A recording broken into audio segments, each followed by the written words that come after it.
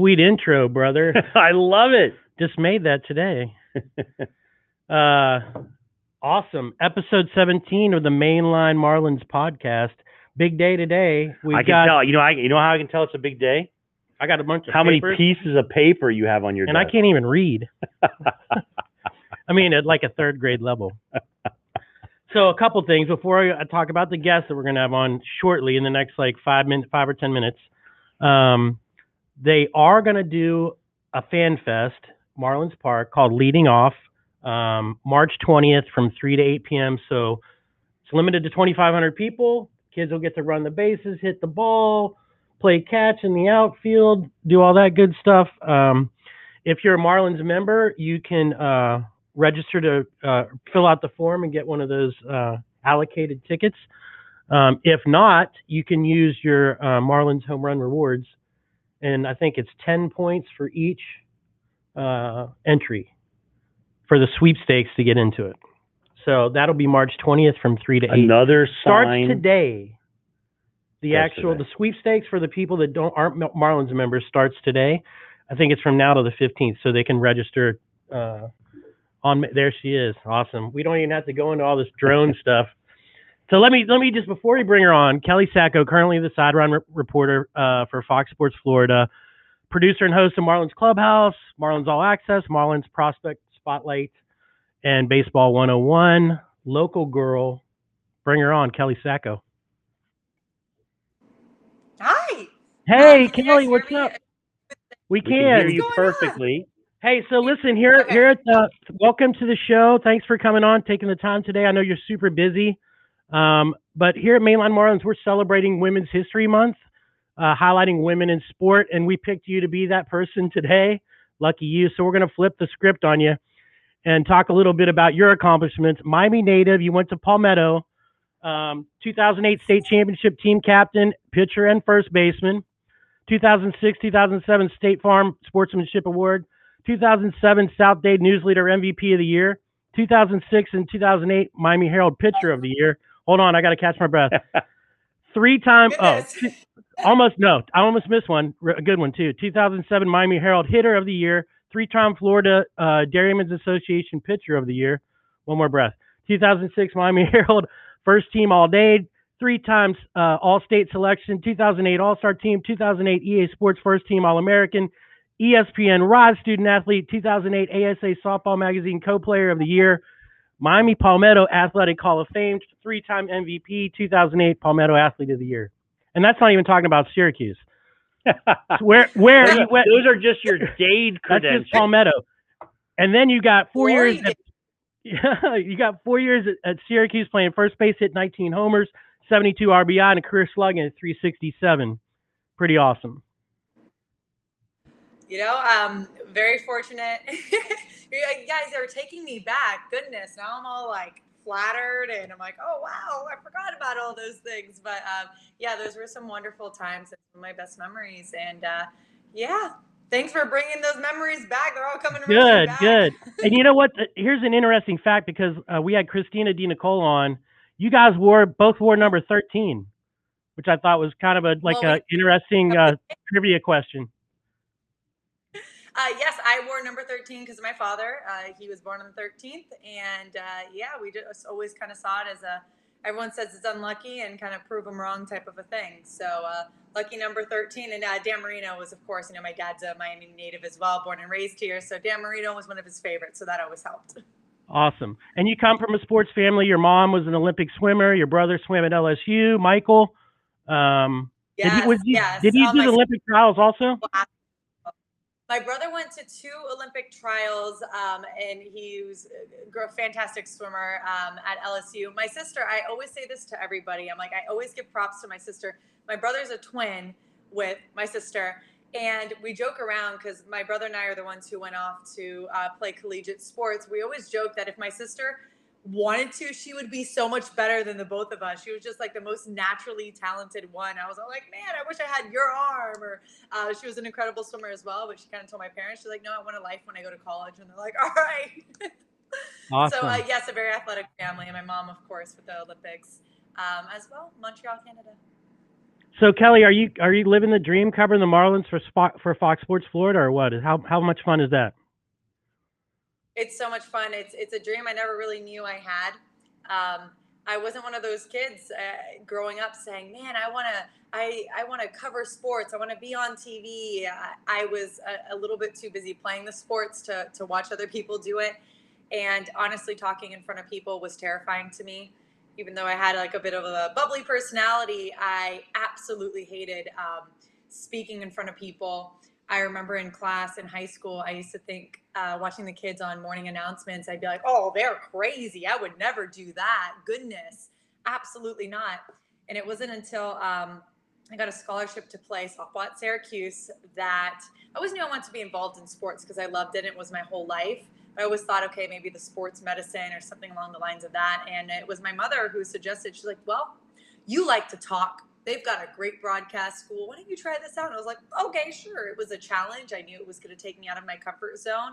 And I kind of wanted to push myself and haven't looked back since. So here we are. Yeah, we think you're great. We actually got to hear your call on the game last week, which I thought was awesome. So, and I wanted so much. I appreciate that. I thought you were awesome, and I got to tell you something. I loved you were talking about the Sidewinder and about different grips, and I was really reflecting on this idea of just diversity in the coverage of sports. Right, we've seen a sea change, and I thought it was just a little tiny thing, but your insight into how the ball comes from a different level. And you exchanging and talking to people about different grips and stuff because the ball comes from the same thing. So I just wanted to tell you that, and I want to tell you as the dad of an 8-year-old who plays. I don't know how your experience was. I want to talk about your youth baseball experience, but she plays she's the only girl on the team, right? She's got the little blonde ponytail sticking out of her, and for her to see women. I can't tell you how important it is. Like she notices, right? She will notice, you announcing a game. She will notice the interviews. So thanks for all you do.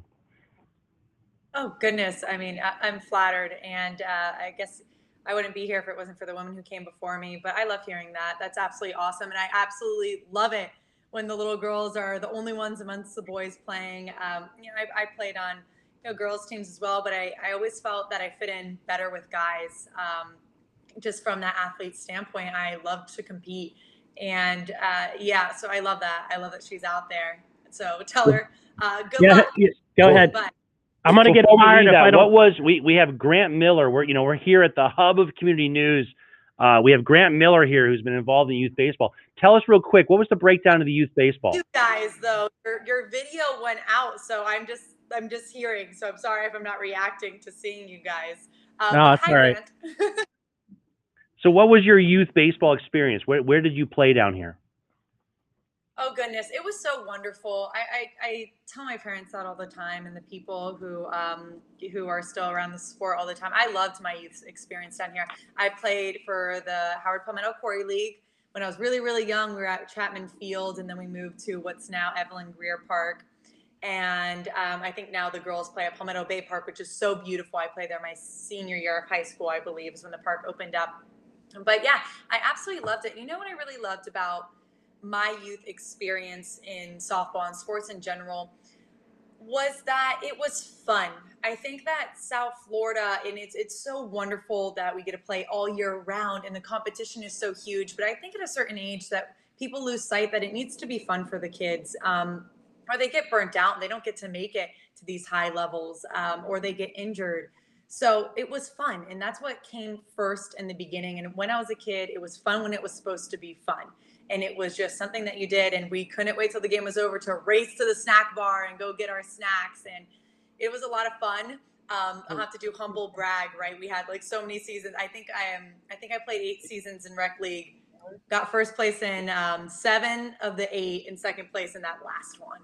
But it was just amazing experiences. Opened so many opportunities, so many friends who I stay in touch with nowadays. So it was really, really great. Me and my dad and our friends, we still talk about those glory days in the rec league. Grant just says your coach was Coach Gator. Oh, yes. Gator. Love-hate relationship with Gator. No, Right he's the on. absolute best. Gator toughened us up and was ready for everything. Had us ready for pretty much anything that life really threw out there for us. Gator was a wonderful coach, and although I didn't always love him when I was playing, when he was making me run laps on laps on laps, and people were joking that we were the Palmetto track team and not the Palmetto softball team, it's because of him that I was able to go and pitch. I think it was like 19 innings in 24 hours. My senior year, because I was just so in shape to do that, because we were conditioned like no other. But yes, Awesome. big shout out to Gator Awesome. and the kids that are. Go ahead. One last thing about the youth experience. So I'm an attorney, and I fly to Tallahassee, a fair amount for different legal things. And to talk about the strength of South Florida softball, very rarely am I on that flight when there is not an FSU, either a Palmetto or someone heading back up there, right? Or parents going up to watch a game, or, you really see the South Florida connection. Those flights always have softball players or parents coming back and forth from South Florida. I love it. I really do. I love it. It's a hotbed for sports. It's always bragging about it, just like Florida, yes. So it's great. It's great seeing all the young talent, and I coach a little bit on the side. I do some private softball lessons, so I just love, coaching the girls and just seeing how talented they are. Awesome. So let's take a minute to talk about spring training in the Marlins. MLB Power Rankings and Pacoda both picked us dead last in the division. We just highlighted an article that Bleacher Report did yesterday saying that we had the 5th worst lineup in baseball. On paper. Worst lineup. I don't see that coming off a divisional playoff, especially with the addition of Adam Duvall and these bullpen arms that seem to be pretty decent, other than Detweiler's rough outing the other day. What's your take on where they see us finishing in the division? So last year, I don't know if you guys, how closely you guys have paid attention. I'm sure very closely. I'm sure this is not news to you. Well, one of my favorite shirts, and I should have worn it, is the Miami Bottom Feeder shirt. So for people who I guess may not have followed it as closely as really big fans, pretty much early on in the year, I think it was the very first series. It was against the Phillies, a broadcast from the Phillies called the Marlins the Bottom Feeders. They're pretty much saying hey, the Phillies can't be losing to the bottom feeders, these, the Marlins, they're bottom feeders, they're awful. Well, the guys took that to heart and they're like, bottom feeders. So the entire season after they win and they give each other high five, great job, bottom feeder, great job, bottom feeder, you're a bottom feeder, and they kind of embraced it. And I think it was that underdog mentality, oh, you don't think we can do it? Well, watch this. And I think that's one of their strengths, in that they love proving people wrong. The culture that they've really built, it's a complete 180. I've been around the team for a long time, and these guys, they're so exciting to watch. They believe that they can do it, and that's half the battle. It's they don't believe when people sit there and they say, oh, they're going to be last in the division. Okay, watch this type of a thing. And yes, there's a lot of competition in the NL East. But, manager Don Mattingly had actually said he thinks that's a good thing, because people are going to be beating each other up the entire time. So I don't know if it's not one of those runaway divisions, right? I think you look at the NL Central, for instance, where everyone's man, the Cardinals, if they don't run away with it, then there's something wrong, right? Because everyone else in the division is just really struggling. And I think that plays to their advantage. They added Adam Duvall. That's another big bat in the lineup. He's been doing fantastic. He was doing great for the Braves. Would always beat up on the Marlins. So nice to have him on our side. And I think it's just another really underlooked lineup. And I think they kind of prefer it that way. They like to prove people wrong. And I've loved watching them. Awesome. One of the things that we've been following is the battle for second base between Isan Diaz and Jazz. And we were at that game against Houston when Jazz hit that second pitch home run to start off the spring training season. Do you think there's a front runner in that race, or is it kind of head to head still, neck and neck? Goodness. I think it really is still neck and neck. I mean, both of those guys, they're competitors. Isan Diaz, he's always kind of had a little bit of a streak where if you followed him throughout the minor leagues, he would always struggle in the beginning and then all of a sudden just turn it on, and then struggle in the beginning, and then all of a sudden something would click and he'd turn it on.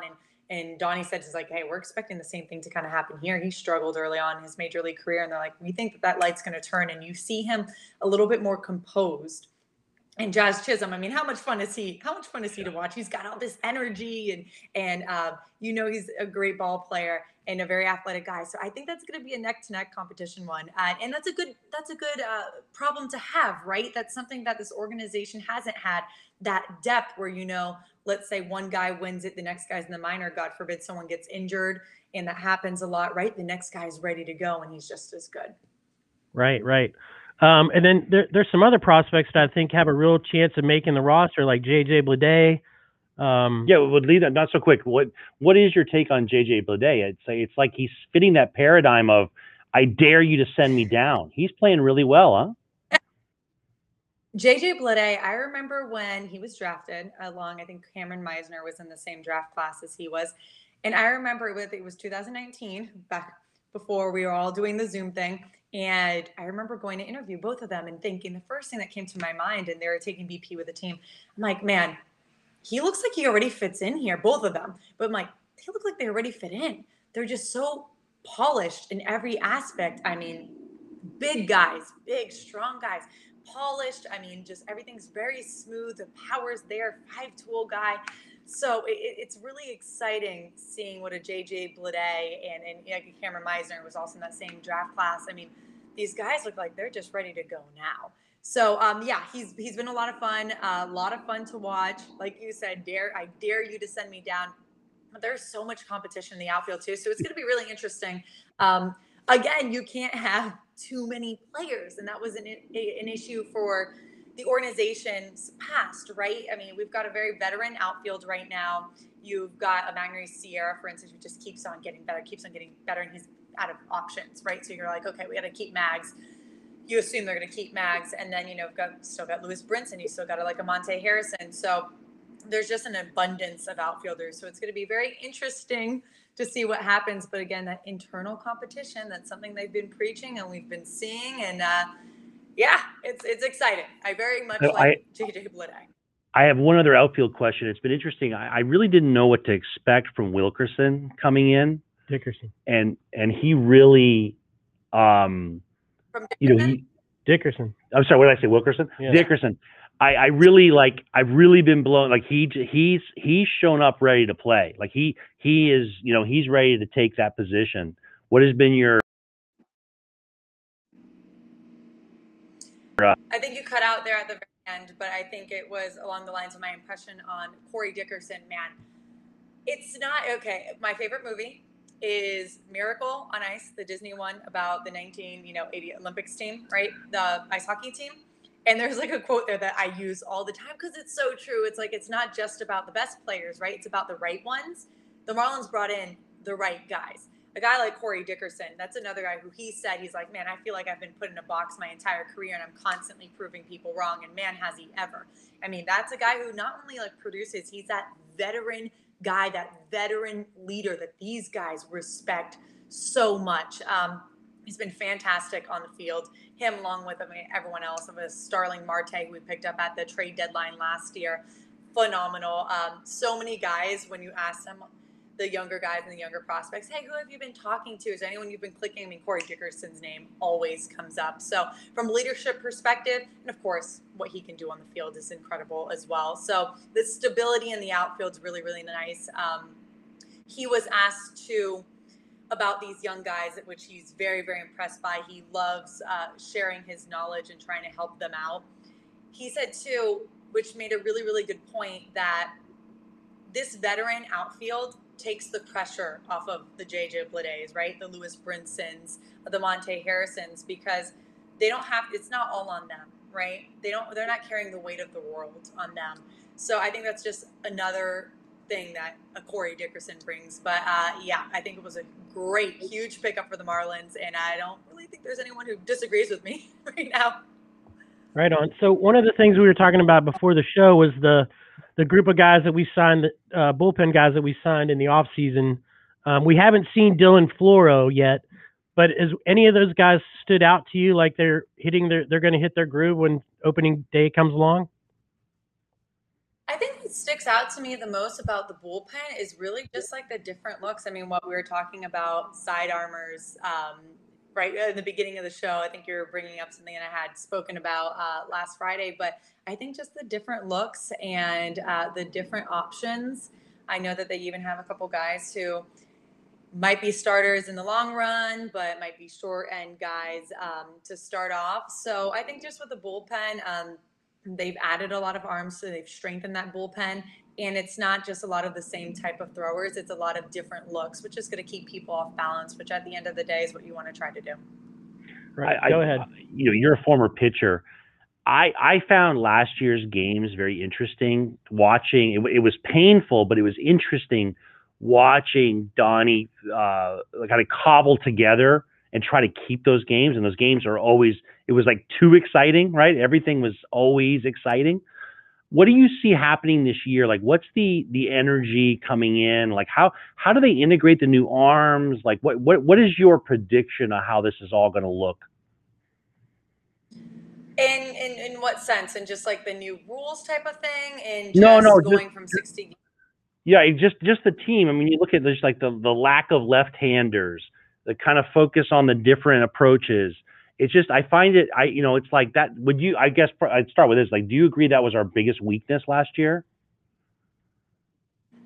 Bullpen was an area that they struggled in a little bit last year. I know when it comes to the rotation, Donnie was actually asked about lack of left-handers, and he was like, listen, for us, we're looking for the best guys. Who's going to do the best job? It really isn't necessarily, we need to make sure we have this many guys, this many lefties in the rotation and this many guys. And it's more of who's doing the best job and showing them what they need to see.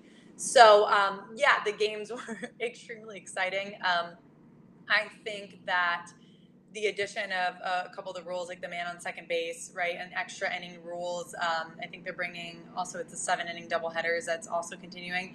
Those are factors that I think added to that excitement of the game. I think it worked, like the man on second base, for instance, in extra innings, kind of played to the Marlins' strength. There's a lot of speed, a lot of really athletic guys. So those are also things that really kind of add to the excitement of the game and in the way that the game is managed. Now, no DH thus far, so they say. That's going to be interesting too. Pitchers didn't hit last year. So Kelly, when are you going to call your next game? When's your next chance to be in the booth? I'm looking at my schedule right now. It's right over there. Wednesday. Awesome. So the 17th, a week from today. St. Patrick's Day. I've got St. Patrick's Day. Yes, I've got 3 games. I might jump on the 16th with Mr. Kyle Seeloff on the .com game, which isn't on the radio, but streamed. But right we'll on. See. We'll see if I can do that. But yeah, so 17th right now. All right, so I follow you on Twitter, and I want to make sure that we can give the listeners and the people that are watching this all your handles for social media. So tell me how we can follow you on Twitter, Instagram, and all those things. Oh, goodness. My professors at Syracuse, they were like, there's this new thing called Twitter, and we want you guys to be on it. And I thought it was the silliest thing in the entire world. I literally saved it on my phone as Twitter with parentheses seriously, because I thought it was before they had an app. I used to have to text it in. And so right there, pretty simple. Kelly Sacco. And then awesome. Instagram, Kelly Sacco _sports. So pretty straightforward. Type my name, you'll find me. Awesome. That's awesome. Before we let you go, we had one question that we didn't know the answer to. They're playing with the live ball now, correct? They are playing with the new MLB baseball. Yes, because that was something I was very, very, very curious about. So it's funny that you brought up. But yes, from according to my sources, I guess I could say, from everything I've read and everything, everyone I've asked, yes, they have the new baseballs. The new baseballs are a little bit lighter. I think it's like 2.8 grams, something along the lines of that. And one of the, and I want to make sure I'm wording this correctly, one of the wool, like the wool layers in the inside of the baseball isn't woven as tightly. So, yes, they're playing with the new baseballs, and so far, so good. So a little bit more consistent. It's so far. What as far as power numbers, has anyone looked at it? I mean, they seem like we've been seeing home runs. Well, what they think, and from what I've read, they don't expect the power numbers to change nearly as much. So, okay, if you look back in 2017. That was a year that was that the year that I think Giancarlo almost hit 60. I think it was. 2017 was the year that MLB broke the home run record, the then home run record. The balls were still there were no complaints for the balls back then. The complaints starting, I believe, 2018, 2019 was really the big year where all of a sudden it like exploded, right? So that record was completely demolished in 2019. So they're expecting home run numbers to be more like 2017, where it was still a big home run year in comparison to years coming before that. So I think they said, I don't have the exact number in front of me right now, but I think baseball's hit further than 375 feet that they think that those will drop down like maybe a couple feet. So they don't expect a huge drastic change, and it's really those monster hits that would have been home runs anyway. So instead of hitting the glass, Marlins Park, it might end like at the Budweiser bar. But yeah, so they're not expecting anything huge from what I've read. People seem to like it. The teams seem to be more consistent. So yes, I haven't had a chance to ask our guys that yet. But yeah, so they're using the baseballs. I got one last question. We're so jealous that you're there every day. What team has any team in our pod? I'll call it. You know, in our what is our 16 pod? Has any team surprised you so far? Oh goodness. I wish I was there every day. I'm not there every single day, so I haven't seen everybody. No, I feel like I can't answer that fairly because I haven't seen everyone. So I think it's just in the first week, we're in the second or third week, second week. I lose track of time. Have you guys felt that too in 2021/2020? What day of the week is it? Where am I? Type of like how many games are we in? Like 2 weeks, right? 2 weeks, almost 3 weeks in.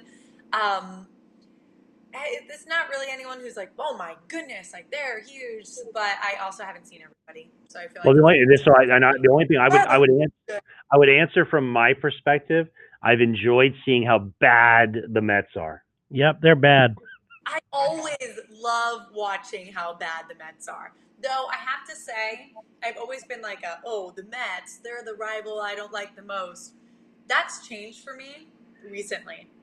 It has gone from the Mets being someone who I was very much like, I just want to beat the Mets, got to beat the Mets, to more of the Phillies and the Braves. Oh, right. Oh, for sure. We wrote an article here, just so you know. Again, we're here at the hub of community news, and we wrote in Mainline Marlins, spring into baseball. And I was able to slip into the article the hated Atlanta Braves. That's how they're referred to here. I'm with you there. I'm with you. Yeah, they have shot up on my list of. I haven't decided who I dislike more, the Braves or the Phillies. But the Mets have dropped down a little bit. Me and my dad would always joke around. We're like, as long as you beat the Mets, right? Okay, being from Miami, the Mets, the Jets. As long as you beat those two, like you're happy. You can lose every game if you're the Dolphins, but as long as you beat the Jets twice, like we're good. That was kind of the similar approach with the Mets, but now they've dropped down a couple notches, and now the Braves and the Phillies are kind of tied for who I dislike more. Right. So Kelly, we'd love to get you to come back on, like as the season progresses, and give us your perspective. Being that close to the field. Kelly's not going to come back. We've done this like a deposition, so. Yeah, I already kept her longer than I said I would. I feel terrible, but we'd love to have you come back on, and I'll email you and follow up. But we're just so happy that you were able to be here and help us celebrate women's. We're on Team Kelly Sacco, so appreciate everything you do. Thank you guys, I appreciate it. And hi to everyone in the chat over there. I didn't want to get distracted with my ADD and start like typing, "Hi, how you doing?" and then not hear your questions. So hi everybody, thank you for tuning in. Thanks, Kelly. We'll talk to you real soon, okay? Bye, guys. Thanks so much for having me. I appreciate it. Thank you. Wow, that was awesome. Just great. Yeah, man. That's 2 back-to-back really strong baseball girls. Yeah, baseball girls. It was baseball interesting. Girls. It's interesting when we have this, like I have this, my 8-year-old daughter, and I talked to, the other day I asked her, I said, do you know that it's Women's Month, and we celebrate the accomplishments of women. And she was like, no. And I said, you not talk about it in school? And she said, no. And it's funny that we're embracing it so much because the Marlins have embraced it, right? I mean, we are with these very strong female voices on a game that we love, and it's just such a positive. And and I think the Marlins are pioneers, man. They're trailblazers in that aspect, which is awesome. So, dude, we got to go finish. We got to finish, because finish up these papers, all these papers, man. What's going on? So I did talk about leading off, which is basically FanFest at the beginning of the show. They are going to use drones to disinfect the stadium on special flight patterns and be able to cover these. I just saw that story today. And then let's talk about the Edward Cabrera, right-handed pitcher, option to AAA, and then a bunch of guys reassigned. Of the notable ones, I would say Cameron Meisner, Zach McCambley, the pitcher who we didn't get to see, Peyton Burdick, who you did a highlight on, and some others. And then let me just roll through the lineup. Our starting pitcher is Trevor Rogers. Tonight. Rare night game. Tonight at 6:15. 6:15. And then they're pitching the Mexican kid, or Kitty again, which we saw him, didn't we? Yep. Did we watch that kid? So here we go. I'm just going to read off the lineup, and then we'll fire this thing off. Leading off and playing center field, Starling Marte. Batting second and DH, your boy Corey Dickerson. Playing first, Jesus Aguilar. Don't mess with the Jesus. Cleaning up, Garrett Cooper, who's been playing really well lately. But he's going to play starting right. Brian Anderson at third.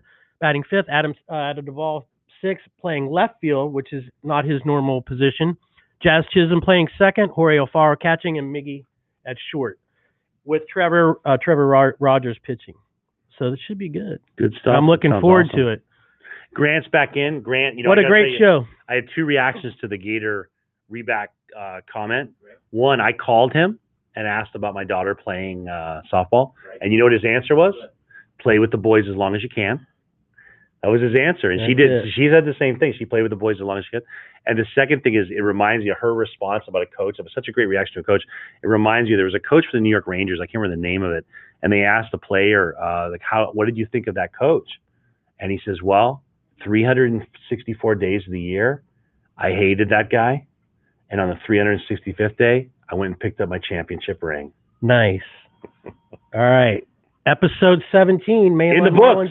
Yep. Grant hasn't pulled the plug yet. Every time he walks in the room, it scares me. He's going to pull the plug. Yeah, like we're going to get a little pink slip in our locker. Anyway, Denise, way to go! You killed it. Thanks, Denise. Thanks for watching, everybody. Preview.